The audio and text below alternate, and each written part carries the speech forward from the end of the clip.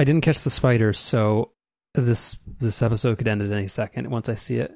Because if I open my front door for more than like 4 seconds when I'm loading groceries or something, it's just Spider Town, Spider-Verse. This is actually a little bit of a topic, and not to immediately. It is, and not to immediately just turn this into coronavirus talk. Or did we have some kind of more creative name for that? I forget. Well, the virus is canceled. We fucking moved past that. Well, we might get to that. So one of the things, when I'm bringing groceries home or bringing packages in or something, like I'm not wiping everything down with like a Clorox wipe or anything. But one of the things I do try to do is, just open the door once, leave it open, and then bring everything in, just so, I'm not like constantly touching like the doorknob. Like that just seems sort of like a reasonable thing to do. Can I interrupt your story real quick? Sure. But if with my accounting, and again, I don't have like the Big Four legacy, but aren't there literally only two people that are two people of doorknob handling age in your house? Like, doesn't that limit? Like, it's just you. So what? How does that negate or limit germs? I don't know. It's sort of, I don't know, makes me feel better to just open the door, bring stuff in, and then close the door at the end. I don't always do that, but it's just, I don't know, something I've been doing. Sure. Well, I'm sure the spiders of Marin County thank you. Well, that's the thing, is it's like, especially now that it's like 100 degrees outside all the time, this is the time of year that we seem to get a lot more bugs. And so the downside to my approach is that every time I do that, I inevitably let one or more mosquitoes or spiders or whatever else in the house. So, yeah, it's tough. Like, I don't know, like, cause mine, like I live in like a very OPSEC and stuff, but like a woodsy-ish area, and then I like that for a lot of reasons. But if the sliding, okay, I got to really put some privacy wrappers on this. But like, if I open the door too much, or if I leave certain areas open, like, yeah, it just, there will just be.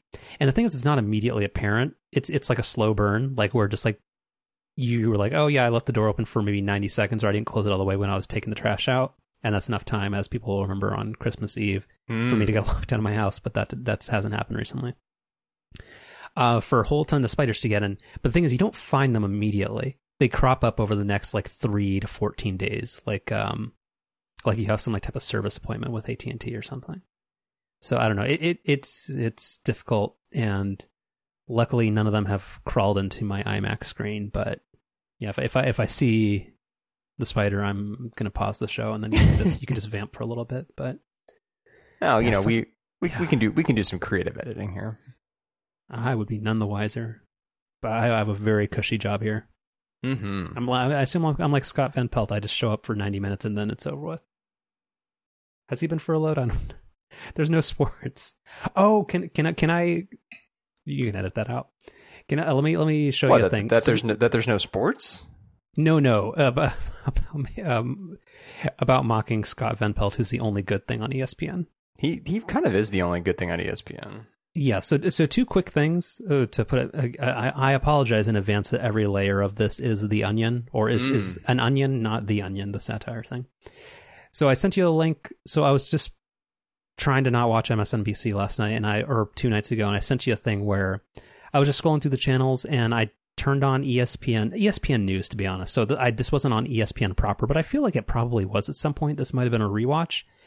But there was basically like just SpawnCon on ESPN, where it was just a bunch of most athletes I hadn't heard of. Like, some of them I had, like I know who Kyla Ross is and a couple other people, but they're just all on Pelotons on ESPN, and that's just it.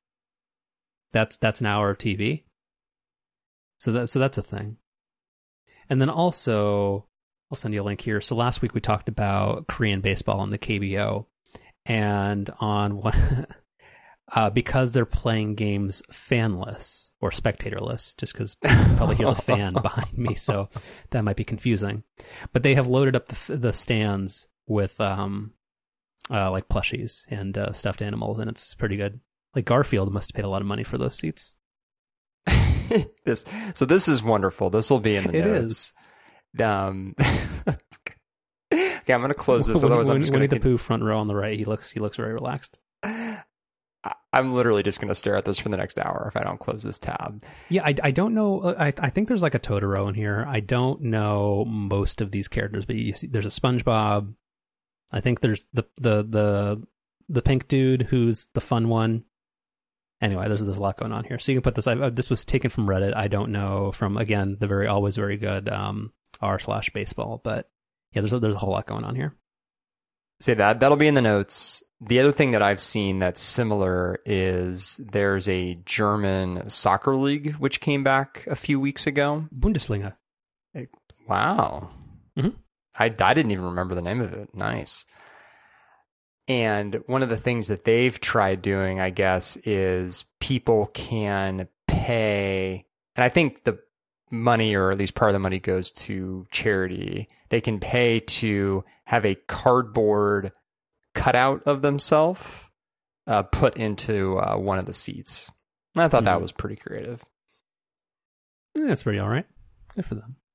And then I guess the other thing that they did too was they had multiple broadcasts where you could choose whether or not to have fake crowd noise piped in. Maybe we talked about this on the show already. So it's the BMW of sports where there's like fake engine noise, but there's fake crowd applause. Yeah, but I guess like in Germany and some other locales where the games were available, it was an option. Whereas here in the US, I think it's Fox Sports that FS1 has a partnership with them. Yeah, and they were not providing an option, and they were piping in the fake crowd noise, which, you know, I guess in soccer sort of works a little bit better because generally with the angle that the camera is, you don't really see the crowd a ton anyway, so you're not constantly reminded that they're not actually there. Whereas, you know, if the NBA were to try that, it'd be weird because you can constantly see around the court that nobody's there. Yeah. I mean, they should mix it up, and they should sub in like golf noises when somebody's on the green, and there's always like that just hushed silence, and then like the golf claps. Just do that for soccer. They can't use their hands anyway, so it's all the same thing. And then what? Was there anything else about? So I don't want this to turn into a topic, but can you clarify something for me? That's what I'm here for. I've been hearing stuff about the. So I've been keeping most with U.S. sports. I've been keeping most close eye, not because I actually care that much, but just because I guess I'm more like Twitter media adjacent to baseball Twitter, and not NBA Twitter. But what is the deal where the NBA might be coming back, but like 8 teams aren't going to be a part of it, and I don't understand why the Warriors what's. Like in 45 seconds, can you explain what that is? Are you asking me about baseball or basketball? Basketball. That question. I know enough about sports that the Warriors are not a baseball team. Well, I know, but you started talking about baseball, but then you got into basketball. No, I was explaining why I don't know why basketball is. I see. Okay. So the NBA's plan is I guess the context of what the NBA has been trying to do ever since they started talking about coming back is come back in a way that was as fair to all of the teams as possible, but in a way that was also as safe and as logistically feasible as possible. And I think one of the things that everybody in the league kind of agreed to some number of weeks back is that teams that were mathematically out of the playoff picture, it didn't make sense to bring them back because A point of clarification, didn't the season not start? In basketball? Yeah. I'm thinking of baseball. How much of the season had they played? Which one are you? Who even knows anymore? No, so in basketball, every team, so it's an 82-game season, and every team had played, I think it ended up being somewhere between like 62 and 68 games. Wait, the season was like 3/4 done? Right. Then why? Who cares? Well, why go through all the hassle to play? How? Okay, sorry. Please continue. But how many games are they realistically thinking they're going to get out of this deal? So what they're going to do is they're going to bring 22 teams back, which ends up being the 16 teams that are already guaranteed a playoff spot, plus teams that were still kind of mathematically in it for one of the final playoff spots. And so they're going to have all 22 teams play 8 regular season games. That's sort of an interesting number because, and I don't know all of the details here, but I guess essentially in a lot of the local TV contracts, the regular season is only considered complete if at least 70 games in the season are played. So there's a kind of a big financial incentive for the league to get as many teams as possible over that 70 game mark. And like I had said, I think all of these teams ended up actually playing 62 to 68 games prior to the season being suspended. So these 8 games get, these 22 teams up to that 70 game mark at least. And then you also, you get everybody kind of warmed up, you finalize seeding for the playoffs, and then you determine those final couple of playoff spots. I think all things considered, I mean, the thing is, no matter what any of these leagues do, there's going to be a million different holes you can poke at the plans. It's such a once in a lifetime type circumstance, but I think all things considered, the NBA's plan is, it's probably about the best they could have done. Gotcha. All right. I will allow you, I've exceeded the 45 seconds because that was a very succinct explainer. You very well work for Vox. or no, Axios is the one where it's illegal to make it over 200 words. I guess the last little detail with the NBA plan. So there were a lot of different rumors because I think there was a period of time where the NBA was truly just in a mode where like no idea was a bad idea. And so lots of different owners and other stakeholders were sort of just throwing out ideas, and they had all these like ideas of kind of doing almost like a World Cup style group stage or something like that. But they ended up settling on a pretty traditional plan, just in terms of, hey, we're going to play some regular season games, and then once the playoffs start, the format of that's exactly the same as it's always been. But the one little wrinkle that they are adding is if in either conference the 9th seeded team ends up being within 3 games of the 8th seed, which is the last playoff spot in each conference, then there will be a play-in tournament where the 8th seed and the 9th seed will play each other. And if the 8th seed wins one of those games, they're in the playoffs. And if the 9th seed wins 2 games in a row, then they're in the playoffs. So one little potentially interesting change there. So with that, if I recall correctly from baseball's plans to potentially have an abridged season, they were all planning to do them in one city or one venue. How does that play out with the NBA? So the NBA is going to be at the Wide World of Sports in Orlando. Baseball is actually, early on there was talks that they might do something similar like in Arizona, but they've actually gotten away from that plan, and assuming that there is a season, which if I had to predict at this point, I don't think there will be, they were actually proposing that teams just play in their regular home stadiums without fans, of course, and that teams would basically just play other teams that were geographically close to them.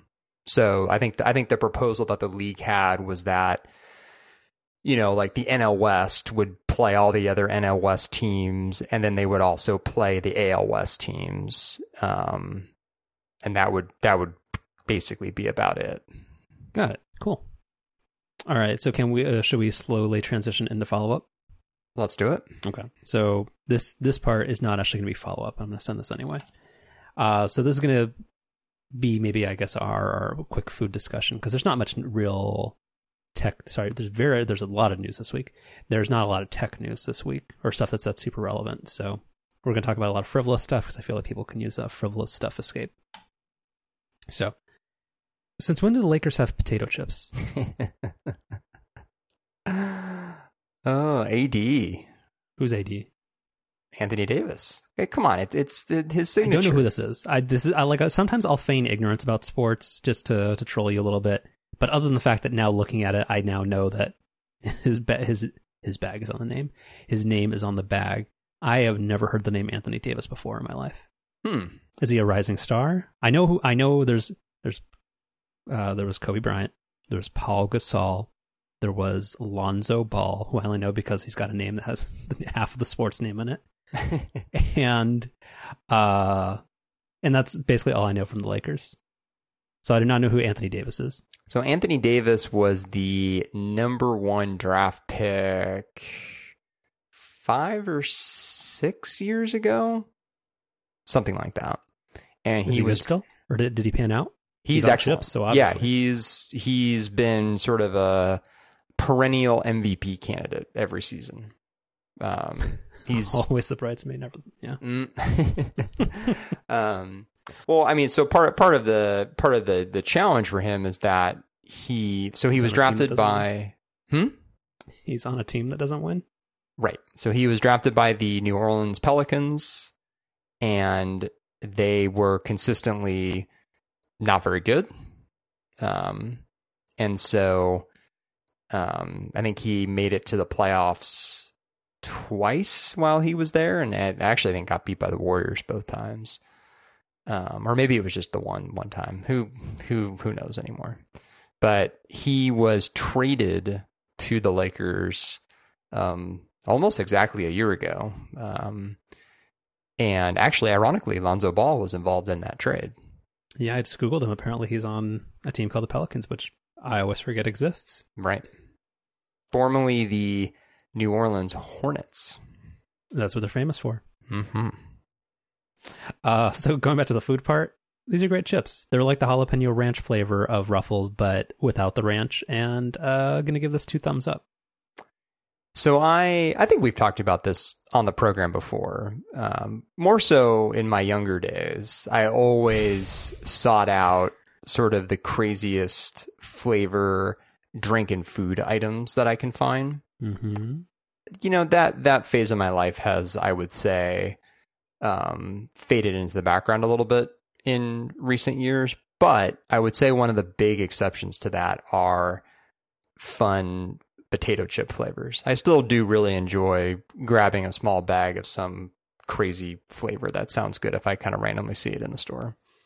Yeah. So wait, what's your poison? Is it because Lay's had the whole do me a flavor thing for a while, which again, with the best name of any junk food marketing ever, where they had just, this is supposed to taste like chicken and waffles. This is supposed to taste like, the most disappointing one was West Coast truffle fries, which was just garbage. It just tasted vaguely garlicky. So that was one of the biggest shams of modern history. But kettle chips is also, they don't really have wacky flavors, but they have interesting flavors. Well, that's actually, kettle chips were going to be the example that I used, where yeah, they just have a ton of variety. And I don't know if it's just because maybe different stores carry different varieties, but it just feels like every time I see kettle chips, I see a flavor that I haven't seen before. Yeah, I think they probably have like a solid 20 flavors in rotation.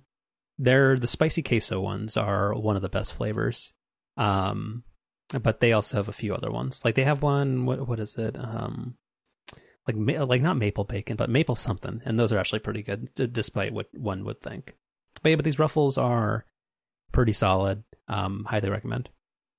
I like I'll look this up. I think it's Honey Dijon kettle chips. I like those. Are those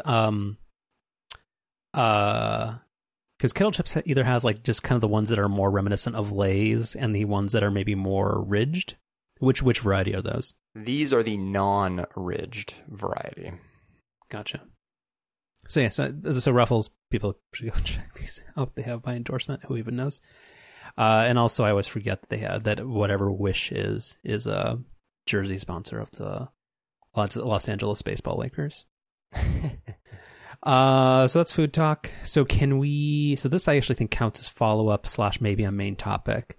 Last week we had talked at length about espresso machines, and you had peer pressured and answered a few questions related to that, or it might have been 2 episodes ago. Who even remembers anymore? Yeah. So actually this is actually a larger topic and story, but I've been holding off because the espresso machine that you had recommended, which just seems like the consensus recommendation from most people for a mid-priced but good entry point for home espresso, is the Breville Barista Express. And I am already a huge Breville fan in the kitchen. And I also learned that Breville's trade name in the UK is called Sage, which is not nearly as good. Also tangentially related, Breville's tagline or motto is thought for food, which I always think is the very best. Yeah, it's super clever. It's like the FedEx arrow. But yeah, so the Breville Barista Express, when you got yours, you got it on some like Black Friday or holiday deal, and you had kind of set up price alerts, and you got it for a steal, and that's where yours was a much more reasonable impulse buy, or it was easier for you to convince yourself of that. Correct. So you got yours for like $440 or $450 or something? That's right. Cool. So the regular MSRP, apparently it was $600, and then it got jacked up to $700 this year, and nothing about the product had changed. So I had been thinking, okay, we're stuck at home, and I'm kind of tiring of the effort and or specifically the type of effort involved in pour over. Espresso is a whole different type of effort and fussiness that's not really necessary when I can just get a Mr. Coffee and it's fine. So yeah, but I wanted one, but then I just wasn't really down with the price. So I kept looking for sales and things, and I set up a price alert on Slick Deals, and it just never came about. So I was on Bed Bath & Beyond on one of my like 2:30 a.m. shopping searches because I can't sleep, and and I was looking at the product page, and there was this little thing. So if you open up an incognito on your window, an incognito. Are you okay? Maybe you can go make another one of those espressos. Tempted. It's a little noisy, so otherwise I'd do it at night. But it is. I had a friend come over before pre-pandemic. And I made a latte, and as I was steaming the milk, that's kind of when the machine's at its loudest. Oh, the steam wand is. Mm-hmm. He goes, "Is it on?" That's pretty clever. Which I thought was good. Yeah, because it's incredibly loud. You're right. Yeah.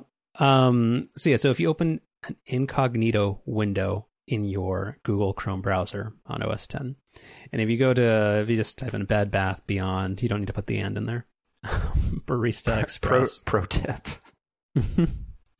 Well, do you ever think about sometimes when you're typing, you're like, I don't want to spend those 4 keystrokes, and you make a conscious effort to omit a word because you're like, Google will figure it out.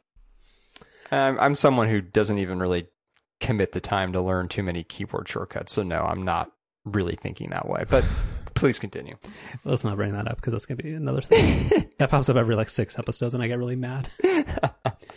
So if you do that search, here's the thing. Sometimes when you look where it shows the price and it tries to get you to sign up for a PayPal credit card, which this economy, who knows why anything is the way it is? Why is the Dow Jones where it was 3 months ago?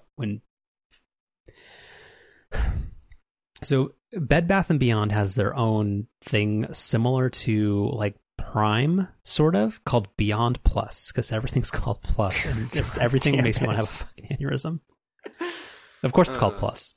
Next year, when they're looking for more ARPU, they will call it Plus Max, and they'll find some way to make it $50 instead of $30 a year. Basically, they have a loyalty program called Beyond Plus, where basically it's kind of like a perpetual 20% off coupon. Like, so those ones that we talked about last week, where you hope somebody recently has moved, or you create a fake email address and you try to get a coupon so you can get your OXO cutting board at 20% off, so it's slightly more reasonably priced. So if you open up one of those windows and you pull up the product, apparently like every web page, it will just show you, hey, this product could be X price minus 20% if you sign up for Beyond Plus. And what I was finding, because I'd refreshed it a couple of times because this was a purchase I was mulling over for a while, is that it will almost immediately hide that when it realizes it's a brand that is not supposed to be included in that promotion. And so I looked at that because the coupons definitely exclude Breville products. And I looked at the terms and conditions of Beyond Plus, and it's like, yeah, no, it totally excludes it. So I was like, okay. So it's $30 a year, and so I even called customer support. I'm like, there's a product on there that seems like it's discount ineligible, but it's showing it. So basically, if I sign up for this thing and it doesn't, like before checkout, like it doesn't discount it, is it refundable? And they're like, yes. So I signed up, and it totally discounts. So I paid $30 to save $140. But so, clarifying question, the discount only remains if you search for the product and go to the product page in an incognito window. Well, no. I only bring that up just because a lot of times, like, I'm very, not paranoid, but I know how retargeting and tracking cookies work, where I usually will do most, casual shopping in an incognito window, because that will generally stop a pricing algorithm from trying to always show you full price. Got it. Okay. So the incognito window was not related to the discount sticking. No, that would just make sure that you're not signed in, because I assume you have a Bed Bath & Beyond account, and you have, you're just there 80 hours of every day. Mm-hmm. So yeah, so anyway, so it ended up getting discounted. So I paid $30 to save $140, and I got my Barista Express with Bed Bath & Beyond curbside pickup, because the store's not actually open, but you can order online, and you can pop your trunk, and they'll put an espresso machine in your car. I was actually going to make a comment about that. I'm heartened to see that our local Bed Bath & Beyond is doing curbside pickup now, because when Marin County started allowing that a couple of weeks back, they were not yet open in any capacity. If it's not too personal, what were you looking to buy? I actually wasn't looking to buy anything in particular. I was just sort of curious what stores that I would, regularly visit, which ones were opening and which ones weren't. And I noticed that they weren't open. Gotcha. Yeah, so I got that, and then so we'll get to the coffee machine in a second. But actually, this kind of led me down a different road, which is now that I'm like, I have this ticket to ride for 20% off stuff that I thought was discount ineligible. So I also use this as an excuse to upgrade my my Siracusa toaster. So I also picked up the Breville, and actually this would be if there's two products that are in contention for Chef Special. The Breville Smart Oven Pro is spectacular. So which Breville oven do you have?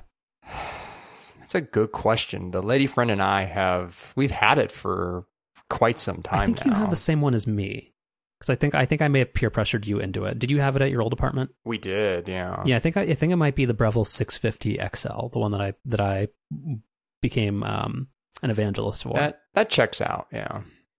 So this one is so much better in every way. One, it's got a few highlights. What's the name again, real fast? I'm going to pull this up. The Breville. So it's called Breville, a registered trademark. The Smart Oven, registered trademark Pro, which you can get discounted with Beyond Plus. So Pro Plus. Do I need or can I skip that?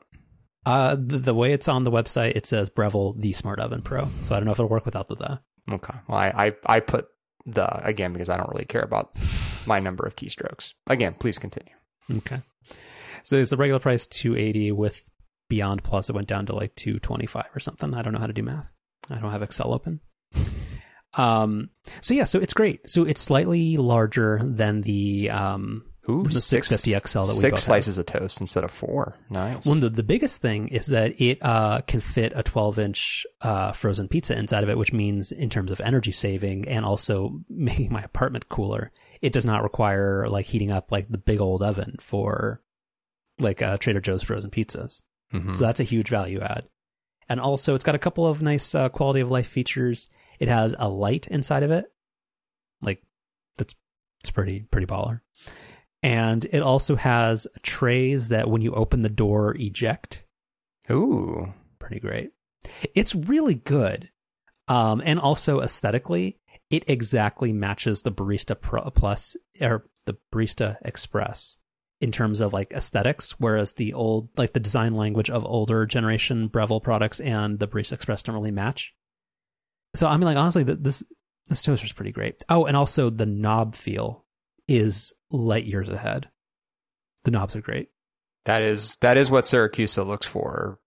Predominantly, if I remember correctly, because the 650 XL that we have is the knobs are so mushy. Yeah, they are. They like you can be adjusting like the darkness setting or what program you're using, and it's just so mushy.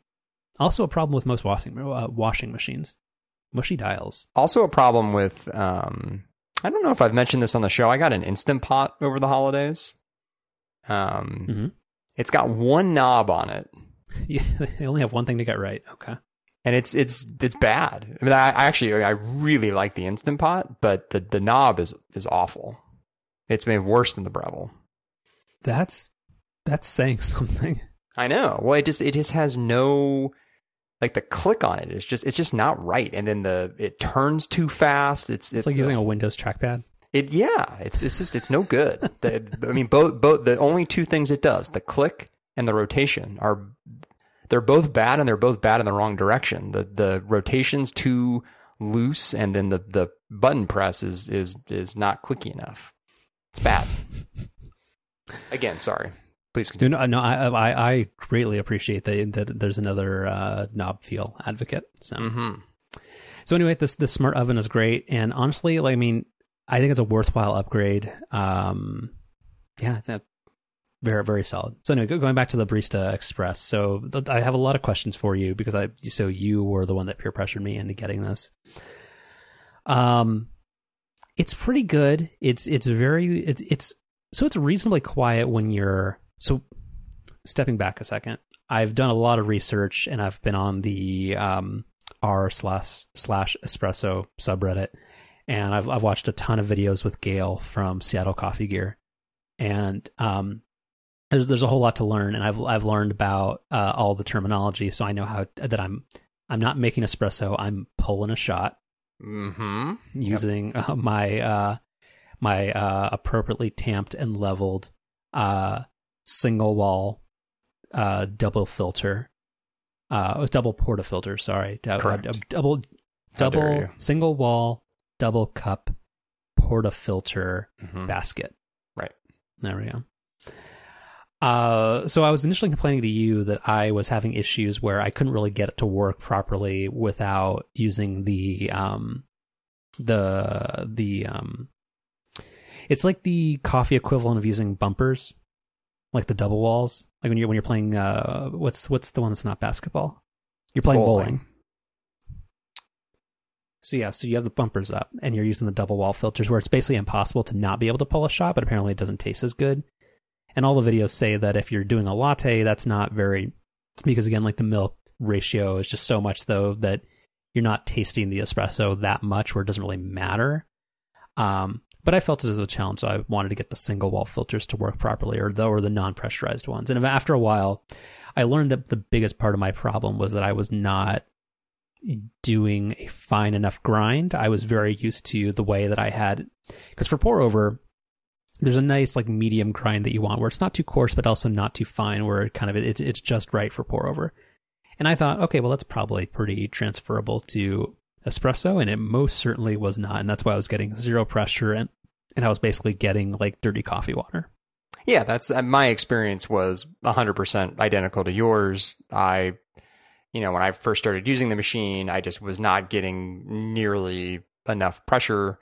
And the first thing to try in that situation, well, I mean, first you want to make sure you have the appropriate amount of coffee in the portafilter. So assuming that you've done that and you've tamped it properly, the next thing you want to check is the fineness of the grind that you're using. And yeah, the default which it comes out of the box with, which I think is like a 5, is no good. So I think I run mine at like a 2. Yeah, so we also haven't gotten to the most obvious part here, and I actually don't think I have a picture, but can I give a bit of hate mail, audio hate mail to the Breville folks? Sure. The dimensions of the machine do not include the grinder, so it does not fit under my cabinets. So okay, so some real time follow up here. Mm-hmm. How can there be real time follow up here? We haven't. Well, so when we were talking about this last week, Mm-hmm. you mentioned to me that your issue was that you were worried about not being able to take the lid off the bean container without having to pull the machine out from underneath your cabinets. Yeah. I had said that when you and I had talked about this months ago, that I had thought you told me the issue was that it literally would not fit under your cabinet. So are you sure you're just not remembering this correctly? Huh? Are you accusing me of a false memory? I might be.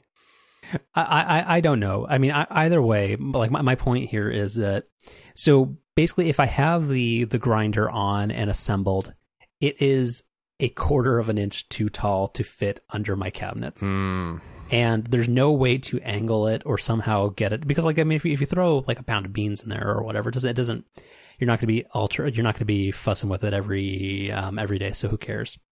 But there's no way to angle it or do anything. So unless I'm going to take a Dremel or a hacksaw to my kitchen cabinets in a rented apartment, not really going to work. So I went back to my original plan, which was that I'm just not going to use the built-in grinder because I feel like I already have a better one. And that's what I've been doing, and it's totally fine. I just had the grinding setting not dialed in properly. So it's fine. It's going back to basically how I assumed it was going to work. Otherwise, I can have it, and it doesn't look that weird to have it on the counter where the espresso machine is pulled forward enough where the grinder fits on top, but it's still, I want it further back. So that's my compromise. Whatever makes you happy. I mean, neither makes me happy, but that's life. This is the world's most minor problem. So yeah, we're going to gloss right over that. Anyway, so I have since wasted £1 of Primo Phil's coffee on, like, I really wish I had the foresight to just buy some garbage Pete's coffee or something. Dude, does No sorry, offense, can I interject here? Does Phil's doesn't make they don't sell a bean that's meant for espresso, do they? Yeah, I'm going to push back because you had asked about that, or you had mentioned that before, and I really dispute, or like I just don't feel like there are beans that are that. Some coffee, some varietals or blends or whatever are going to be slightly more appropriate for espresso, but there aren't like beans that are made chiefly for espresso. Well, I mean, there are beans that are certainly marketed that way. I mean, maybe there's maybe there's a debate as to how much of a difference there is, but yeah. So like I would still go for the coffee that I generally like. I understand, like, and again, like Andytown does have a kind that is slightly more geared towards like that pulls a better shot, to use industry parlance, but right. Yeah, I'm still using the Silken Splendor, and it makes a very good shot. But yeah, but I just had to weigh up. Like I'm always afraid to use the extreme of anything, so going down to like the finest grind setting that my separate burr grinder does is the part that made me nervous. But apparently that was perfect for something that would make like a tight enough tamp, or whatever the term would be. Yeah, I think that's totally normal if you're making espresso. I don't think there's anything to be worried about there. Yeah. So yeah, anyway, it's pretty solid. The steam wand is loud as hell. While I think I have not mastered, but I think I've gotten to a solid C+ competency on pulling a shot. Because I am generally a latte drinker, my milk steaming is very bad, like comically bad. And because it's something that's so gosh dang loud, it's not something I really want to practice a whole bunch, because I feel like neighbors would kill me. So I'm gonna try to figure that out. But the milk is the weak part of my espresso game. But basically, day over day improvement this morning's latte was miles ahead of yesterday. Yeah. So I sent you a picture of my very, very depressing first one, which basically looked like just kind of like coffee flavored Nesquik, sort of. Yeah, there's not How dare you? Not a lot of foam there. Yeah.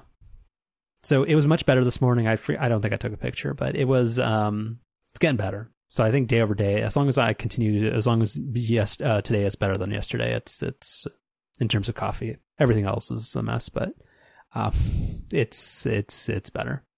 Yeah, I guess so. When I first got the machine, I had the expectation and mentality that it was going to be like a process to learn.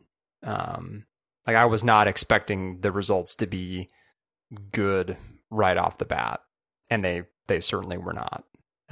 It took me, I'd say, at least a few weeks before I could start like consistently pulling pretty good espresso shots, and then probably about a month before I felt like I was making good lattes.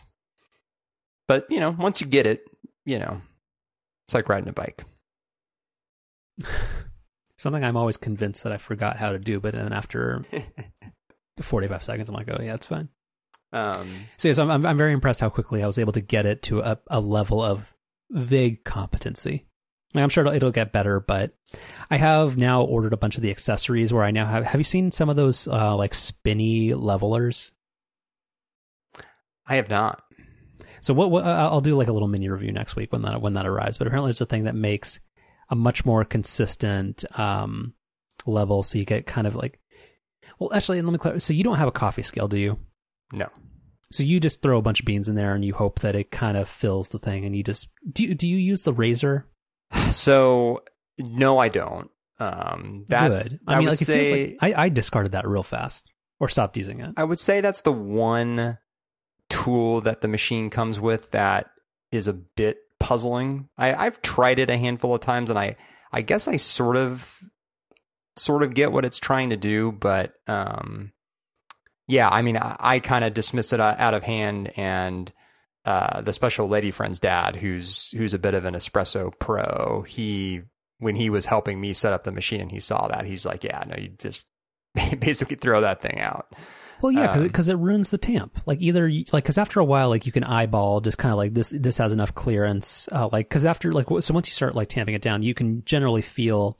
And actually, in the a lot of the machine is so well thought out. Kind of like you have this little tray where all of your cleaning supplies fit in, and it's got this drip tray which has this fun little thing where if it gets too high, it pops up a little thing that says "Empty Me," and it's the cutest thing ever. But the razor thing, like it kind of screws, like if you get like a nice tamp going and then you do the little thing and it's maybe a little bit too high, it now like kind of totally screws that up because you now have like very loose coffee on top of it. Exactly. No, so I mean, I through lots of practice the last 5 months, I've gotten pretty good at, I guess the other thing that the machine can do is you can have it automatically just grind the correct amount of coffee, or supposedly grind the right amount of coffee. So, when you, actually you don't have access to this functionality because you're I do. Grinder, I tried it. And I'm unimpressed, but I've also been unimpressed. So I always just do the manual grind. I've never been able to get the setting where it automatically dispenses the correct amount to work exactly right.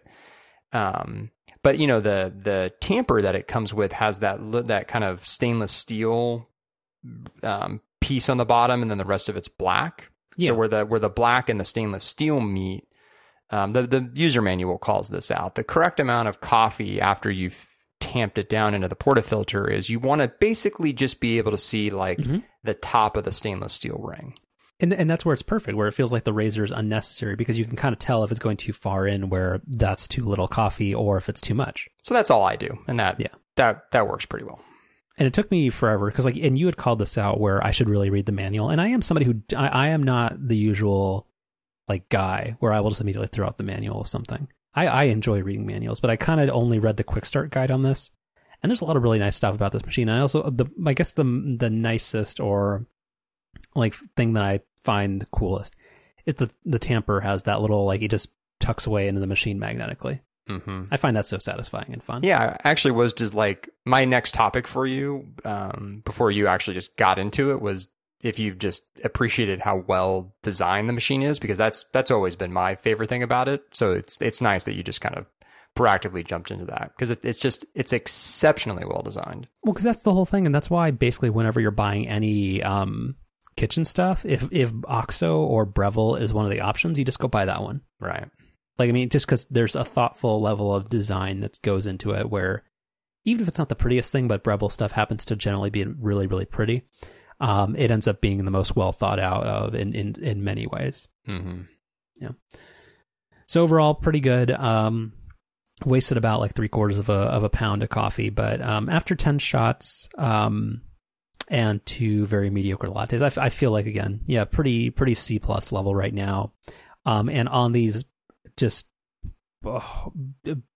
ridiculously hot past 2 days that we've had, being able to have a 1 o'clock iced latte is very, very nice. Yeah, I think I mentioned this before. I've never made myself a latte with this thing, and on the rare occasion that I do drink a latte, it's almost always iced. So I may give that. I think it's supposed to be hot again tomorrow. Maybe I'll give that a try. I mean, give it a try. I mean, because the nice thing is that it even eliminates the most cumbersome and annoying step. Is there's no steamed milk. It's just literally a shot, some ice, and you just top it off with milk, and you stir with a chopstick. So you started talking a little bit about accessories. The one that I've got my eye on next is a knockbox. That's not what that is. Mm-hmm. Oh, I'm thinking of a Knox box. No, a knockbox. Because I just do the thing now where, you knock the beans after you've pulled your shot. I just, do that straight into the trash, and yeah, it's the trash is kind of on the other side of the kitchen, so like there's a little bit of a mess made, and then it always just kind of feels gross having the portafilter like touch the edge of the trash. So wait, am I doing something bad? I just put the stuff in the sink? I don't know. Is that bad? Am I killing the whales? Wait, do I? I mean, do I look like Chip Gaines here? I don't know. Is he an environmentalist? Well, he just knows how stuff in houses work, which I still really don't. Well, so I'm going to send you a picture, and can quick shout out to Slack. I love that when you drag a photo, like this is new. When you drag a photo from in iOS 10, in OS 10 onto Slack, it starts uploading immediately. So as you're typing out the description, it's already uploaded. Excellent upgrade. Have you ever seen those little like mini brownie circle things?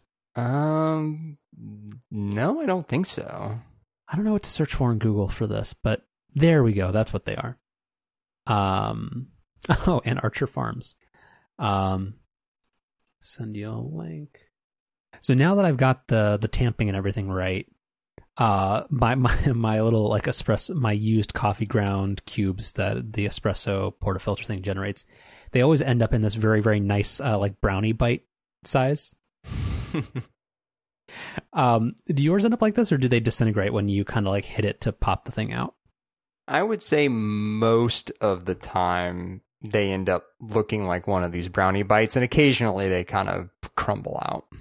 I guess for some reason when I do the so I'm trying to get the correct terminology as well, the double cup or double shot basket, they come out looking like brownie bites, but then often when I'm using the single cup or single shot basket, sometimes it just crumbles out. I don't know why that is. Are you, and this is no judgment, but are you routinely pulling a single shot? So whenever I make a latte for the lady friend, that's a single shot that goes into that. So interesting. Yes. So I'm pretty regularly going back and forth. Can I ask a dumb question? Sure. How dare you? You're supposed to say there are no dumb questions, or never. You're supposed to pad my ego. How dare you? Can't you just pour? I would just feel like you'd always do a double shot, and then you just maybe pour less of the shot, and maybe try to have more of the and again in the espresso parlance, the crema, because isn't that the tastiest part of it? wouldn't you just pull a double shot and then maybe just have less of the bottom portion go in? Well, I mean, coming from the guy who throws away a quarter of his stevia packet every time, yeah, I guess that would be your approach. Sorry, you teed that one up there. I didn't tee anything up. I mean, okay. All right, Mr. Standing Desk. I don't need your judgment about frugality. Yeah, my $150 plastic standing desk thing. How dare you? Show's over. I guess I could. Did you really think the fact that you're using 12 grams of ground coffee instead of 18 grams, that's somehow, are you one of those boomers that's telling me that the reason I can't afford a house or that I'm never going to retire is because I buy avocado toast even though I make it at home? No, I think. Okay, boomer. To answer your question in a nicer way. You can edit out the part where you're me. Okay. It's actually part of the process, right? I think actually swapping swapping out the basket and the portafilter. It's just part of the process. I don't know. When I'm making a latte, it's okay. I gotta put the single cup filter in. So does it loosen up over time? Because I find that you really got to dig your nails in there or bust out a butter knife to swap out the baskets. Yeah, I've never been able to get them out just using my fingers. I've always had to pull out a butter knife, and I actually asked the lady friend's dad a little while back, like, "Hey, like, is this really the way you do it?" And he's like, "Yep, that's it." Okay. And is the lady friend pissed that you've broken all of her butter knives? Yeah, exactly. Real quick, going back to the knockbox thing, what is the point of this other than, like, why couldn't you just use any other, like, kitchen, like, bowl for this? Like, are you supposed to do something with this? Are you supposed to, like, compost it afterward? Or, like, you are, yeah, they are compostable. So that coffee grounds are, you can put those in the compost. So that is one of the reasons I want to get it, in addition to not having to bring it over to the trash can. You could totally just use anything, but like Breville actually makes a knockbox, which goes along with the aesthetics of the Barista Express. So it would look a little nicer. Okay. And then can you DM Chip Gaines to figure out whether I'm killing whales by just putting this down the sink? I'll reach out. I've been to Waco once. He probably knows who I am. Another thing related to the pandemic, I'm so bummed that I'm not going to be able to go to Austin. I was really, like, I had Waco and Austin on the calendar for this year. And I know, again, it's a very selfish thing, but yeah, kind of pretty bummed. Yeah, I don't remember how much we ended up talking on the show about that, because it, somehow was almost 4 years ago at this point. But yeah, the lady friend and I really enjoyed going out to Waco. That was fun. But to peel the onion back here and to go back to your original question, for whatever reason on mine, the double cup basket tends to be not too difficult to pop out of the portafilter, but the single cup one is a total pain in the ass to pop out. I don't know why. Well, it's because after you've used the double cup one, you're caffeinated enough where you're all jacked and you can just dig your nails in there and just go. Maybe.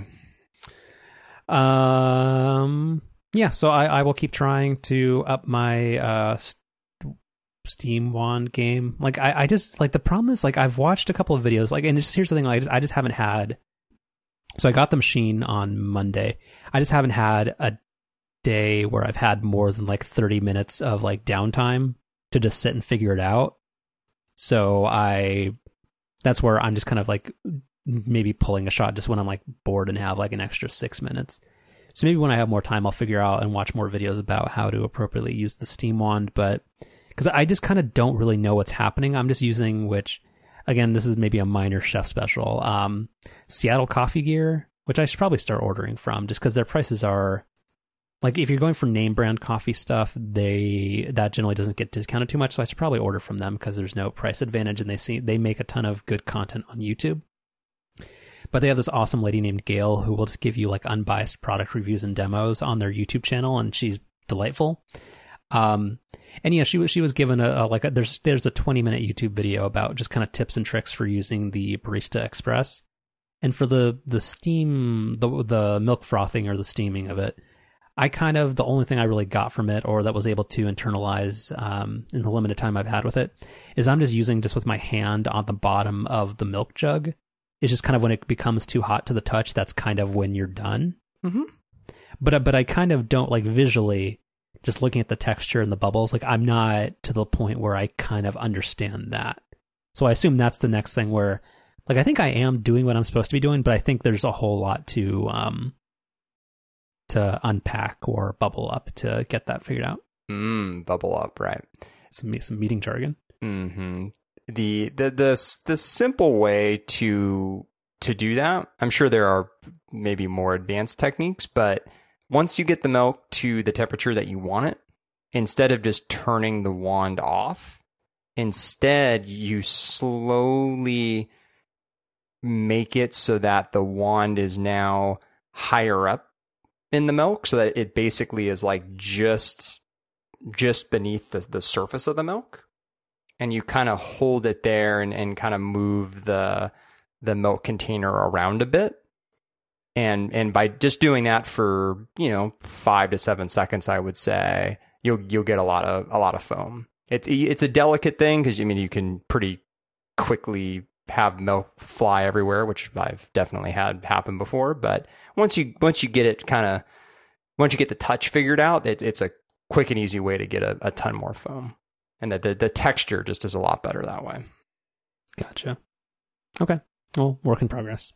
The other thing you have to look forward to is, so there's two kind of main like maintenance processes that the machine has. So there's a cleaning mode, which just cleans where the part that the portafilter connects to. So it cleans I don't know what the correct term for that is, but the group head. Yeah, there you go. So it just cleans that. I did that a month or two ago. And it's speaking of how well designed the machine is, there's a handy little light on the machine that lets you know when you're due for one of these two things. Well, it's like a car, you just ignore it for But then the other thing that I just did yesterday for the first time was going through the descaling process. And they're both a little bit of a process, but again, you actually kind of, you end up sort of enjoying it. Interesting. Only that actually brings up a couple of other points, and then we'll wrap up and maybe tackle one topic that's not this. The milk jug. What's the thing that's not a milk jug? The water tank in the back. It's difficult, or not difficult, that's the wrong word. But just like I don't like that there's no indication of water level from the front of the machine.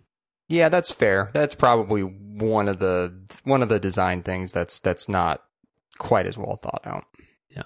And there's just not a lot going on with the like the controls. Like, I know it's supposed to be a very manual thing, but there's not, other than there's basically just like there's two buttons related to the grinder.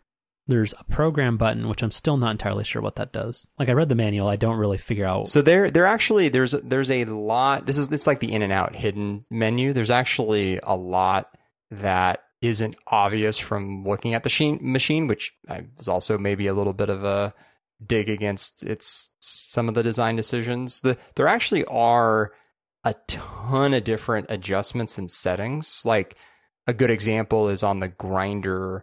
There's the dial on the side that you can change the grind with, but there's actually more fine adjustments on top of that, which I think there's like a second one where there's like two modes, and right. You can tweak something else. Yeah. So like that's an example. Another example is you can more precisely program, and I actually think this is one of the things that the program button is used for. When you press either the single cup or double cup button to actually pull the espresso shot, you can configure the exact amount of water that runs through the machine. So if you want a double shot of espresso, but maybe the cup that you're consistently using for that is a little smaller, you can dial back the amount of water that gets pulled through. So there actually are quite a few different adjustments, just a lot of them are not immediately obvious.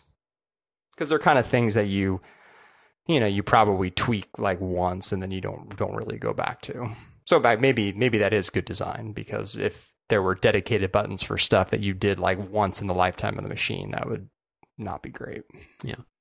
And that goes to a couple of things that I don't have yet, but that I have purchased, where right now because it's weird that it comes with a lot of stuff and like it's very well thought out, but it comes with no, like it doesn't come even with like a sample cup to put the espresso shot in. So right now what I'm just using like whiskey glasses. So I have purchased, or like from Amazon, I have coming on the way a couple of those like double walled espresso shot glasses. So that's that's a to be determined thing, but it's kind of weird that it didn't come with it, where right now I'm just using IKEA whiskey glasses. Where what do you use? So we have a few of so the Starbucks like We Are Here cups. So whenever you go to a city, they've got cups that are like specific to that city. Yeah, but aren't those like full size, like 10 or 12 ounce mugs? So fun fact, they make espresso sized mugs, which I think they're actually really meant to be Christmas tree decorations. But they're perfectly safe. I mean, they say right on there they're perfectly safe to actually use. They're dishwasher safe and everything. And they actually end up being, I mean, they look really cool, and they end up being like the exact perfect size for a double shot of espresso out of the Barista Express.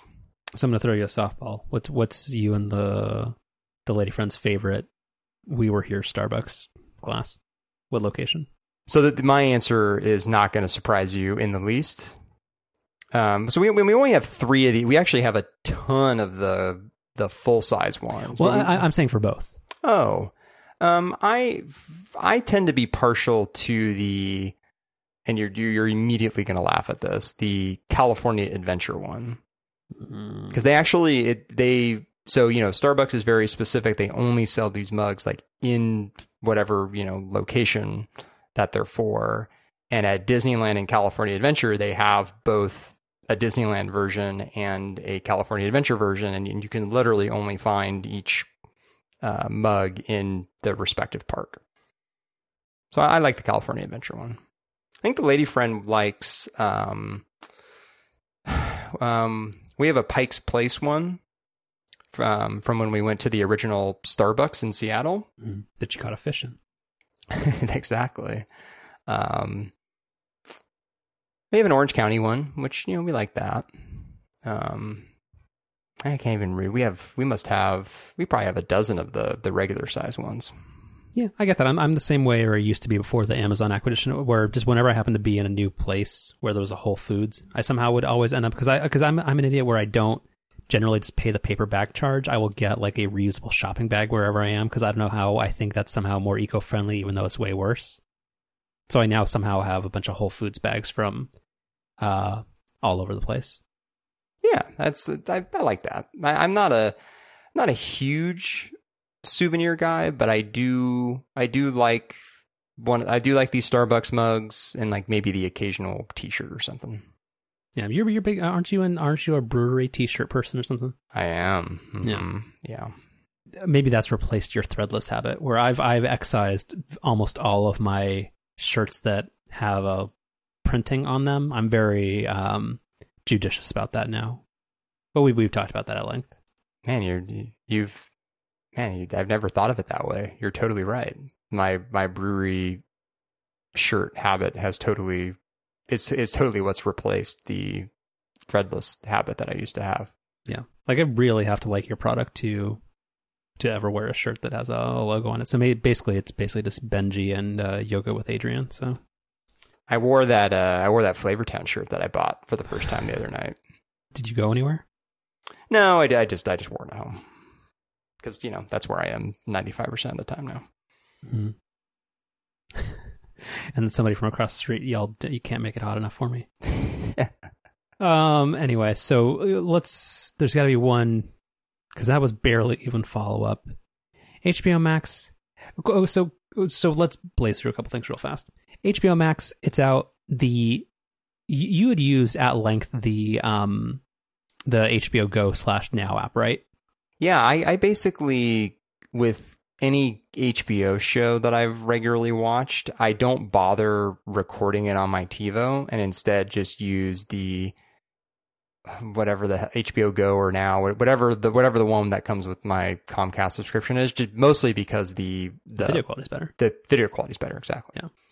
So the HBO Go /Now app it's been always very mediocre. I've always disliked it just in the sense that, like, it's fine when you're in an app or like when you're in an episode, but if it's not something that's on like the main like attraction carousel, it's always been such a pain in the ass to find anything in it.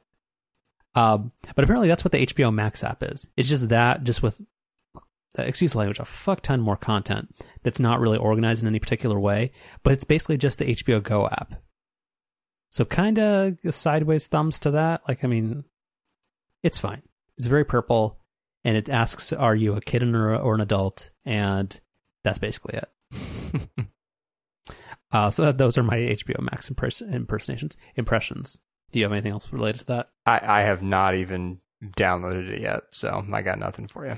All right, so I will recommend that you, because you're the organizer in chief of this, you kick the can down the road of future of work, because I think that's an evergreen topic. I will continue to. I think Lost Carry Forwards last for what, 10 years or something. So yeah, like Trump's casino losses. I assume that will keep it going. And also, this is a quick aside. We're intentionally not talking about a particular thing because our opinions don't matter on it. But this has been a weird and bad week for 8,000 different reasons. And that's why we're talking about a bunch of frivolous stuff that is a break from that. Mm-hmm. Yeah, Disney stuff, whatever. Look at us. We covered the NBA thing without having actually thought of it. We're just that good.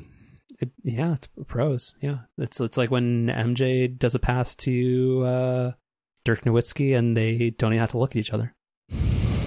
Just like that. Let me just look through the thing, because there was one topic that I think this week that was important that we needed to talk about. Actually, I'm not sure there is anything.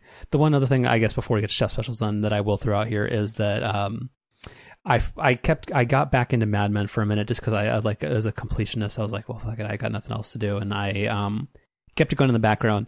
And one thing that was a crossover to this show is that in one of the final episodes of the 7th season, which is a very bad season, I forgot. So a couple of thoughts here. The last episode of Mad Men, the series finale, is really, really bad.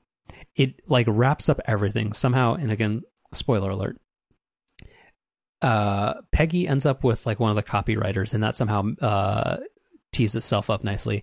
Betty is dying with cancer, and somehow she reconciles with Sally. Dawn somehow invents the Coke like hippie singing ad. Like, it's so much stuff is resolved in 60 minutes that is absolutely insane. It's such a, I want my time back.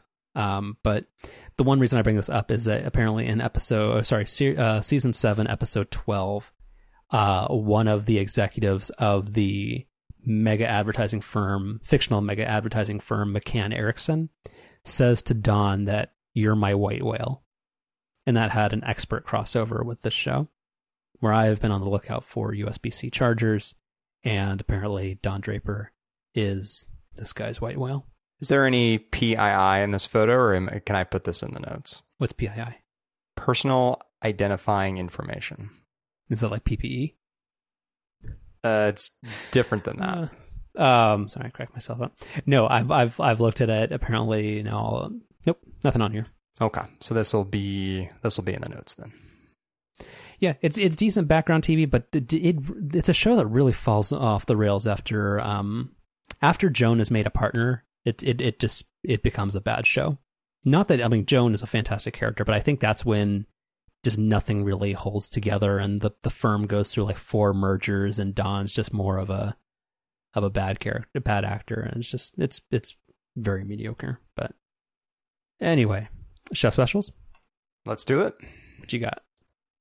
Well, I gotta put got this Imgur. How do you pronounce this website? Is Imgur correct? Right. Don Draper as a white whale. A little behind the scenes moment here. Oh shit! That has my social security number in it. Oh, too late. All right, let me send you a link to my chef special this week.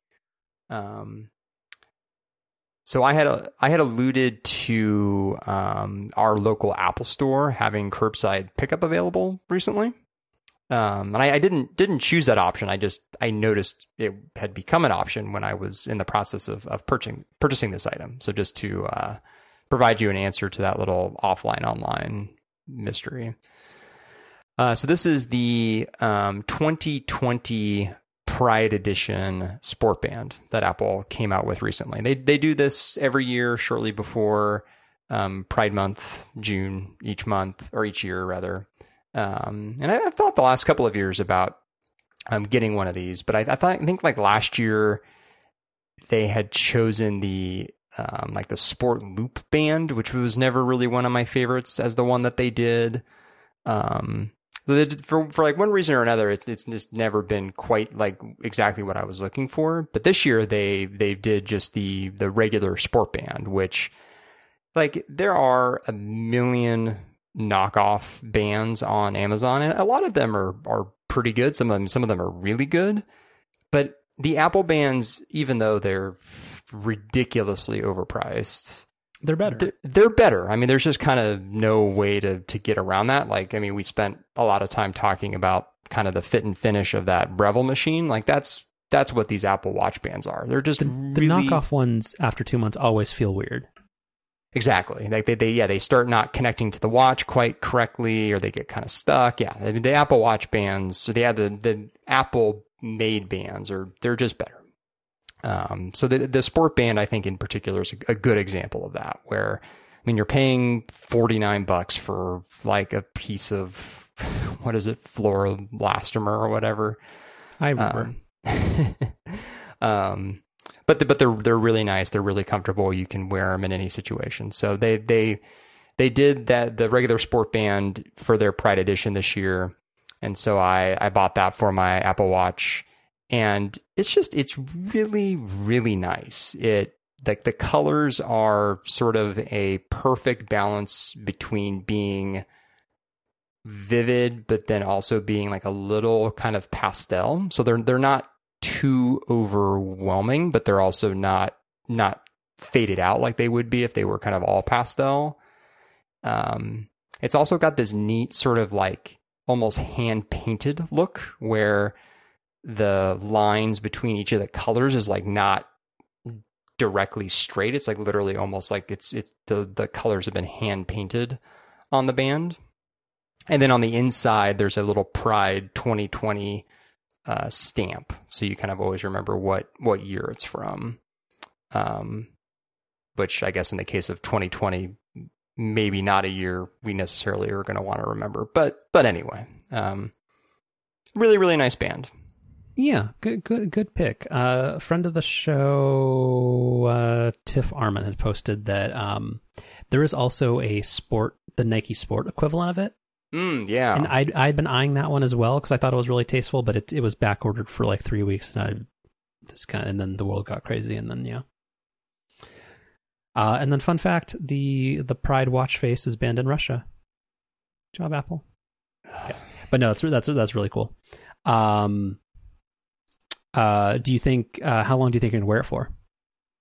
Or is it just gonna be one of the ones in the regular rotation, or do you think it's gonna not novelty, but do you think it's gonna, how long is it gonna stay your primary band for non-formal occasions? Definitely this month for sure. And then I think it'll continue to be in the regular rotation for situations where a sport band is appropriate, for the foreseeable future. Cool. All right.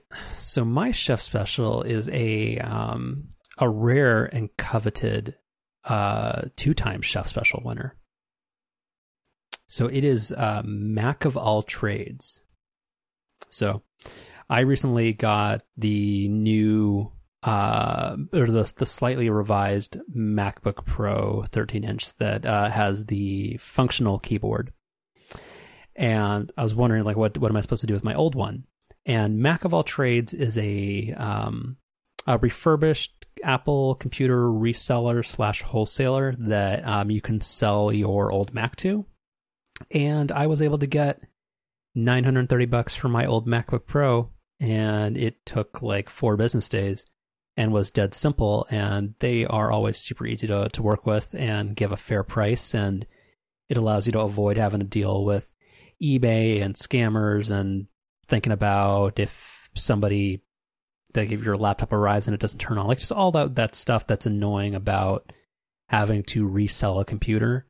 Just goes out the window with them, and they just cut you a check, and you're on your way, and everything's okay. How old was that MacBook Pro that you sent back to them? Summer of 2017, so it was exactly 3 years old. Man, that's pretty good. Yeah, I mean, again, like for a computer that had kind of like again, mine crunchy keys, but again, at the time it was traded in, every key worked. It just not having to deal with it, and like after being used hard, like I mean, I think it's a totally fair price, because like what do like, because eBay and PayPal fees probably take like 12% out of your proceeds, right? They really add up, especially kind of when you think about them in total. Yeah, so I could have gotten slightly more if I had eBayed it, but then there's like just that mental stress and just a bunch of crap I don't feel like dealing with right now. So yeah, I feel like I got a totally fair price, and it was super simple and easy, and I'm very happy that they are still around, and like just their price is so much better than everybody else. Like they're like Apple would have given me, I think, like $750, but it was only in the form of an Apple gift card, and Best Buy was offering $430, which is, what do you even do in Best Buy? So yeah, super happy with them. So yeah, macofalltrades.com, 3 thumbs up.